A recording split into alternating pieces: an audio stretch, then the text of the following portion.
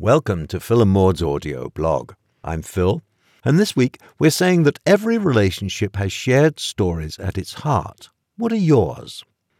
We both spoke separately about this. I said, I am giving a talk this week on cooperation in society and how it requires both trust and shared intention between people.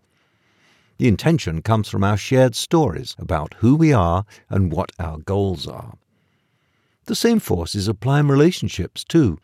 It helps tremendously to hold the same stories with your partner about how the world is, whether you're Bonnie and Clyde, Thelma and Louise, or Bert and Ernie. They provide the maps that you use to navigate in the world. It's often not obvious what your stories are because they're rooted in feelings, but finding words to describe them will help in recognizing the role your stories play in your life and make you feel more grounded. For Maud and I, one story is inner peace. In the world, peace is taken to be an absence of conflict, but on a personal level, it is a visceral experience of calm.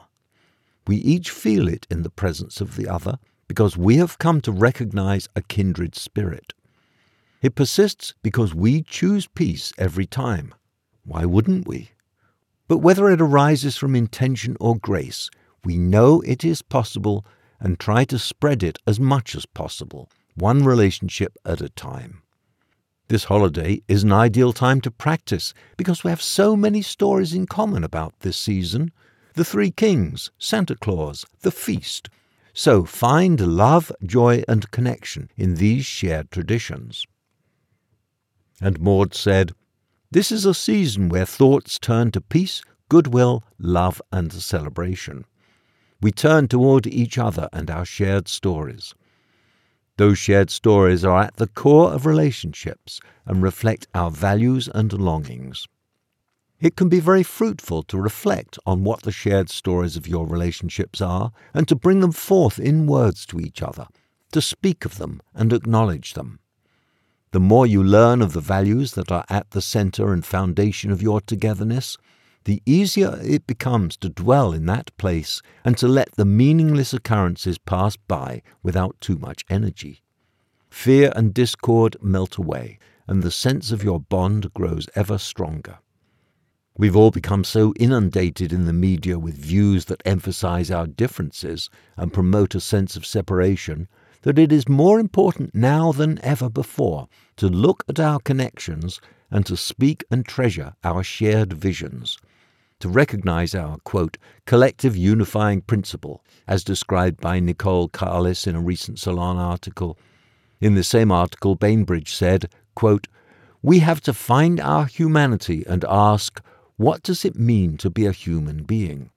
It means that you have to integrate your own darkness, wrestle with your own paradoxes, and stop projecting out onto other people the opposite inside of you. For Phil and I, we came to realize that our main story revolves around the actual experience of peace as a vital, visceral reality.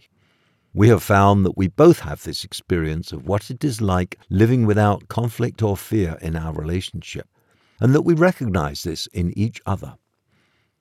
Once having discovered the actuality of peace, and having learned to dwell within that together, it has become important to us to find ways to share that with others. Out of that arose our shared vision to, quote, spread peace one relationship at a time. And so in this season and every season, in all relationships, both close and distant, it is our profound wish that you too will find a shared commonality, a connectedness, and a caring that grows far beyond any real or imagined divisions. We wish you peace. Well, that's it for today. I hope you've enjoyed listening. It's written down on our blog as usual, and that is at philandmaud.com.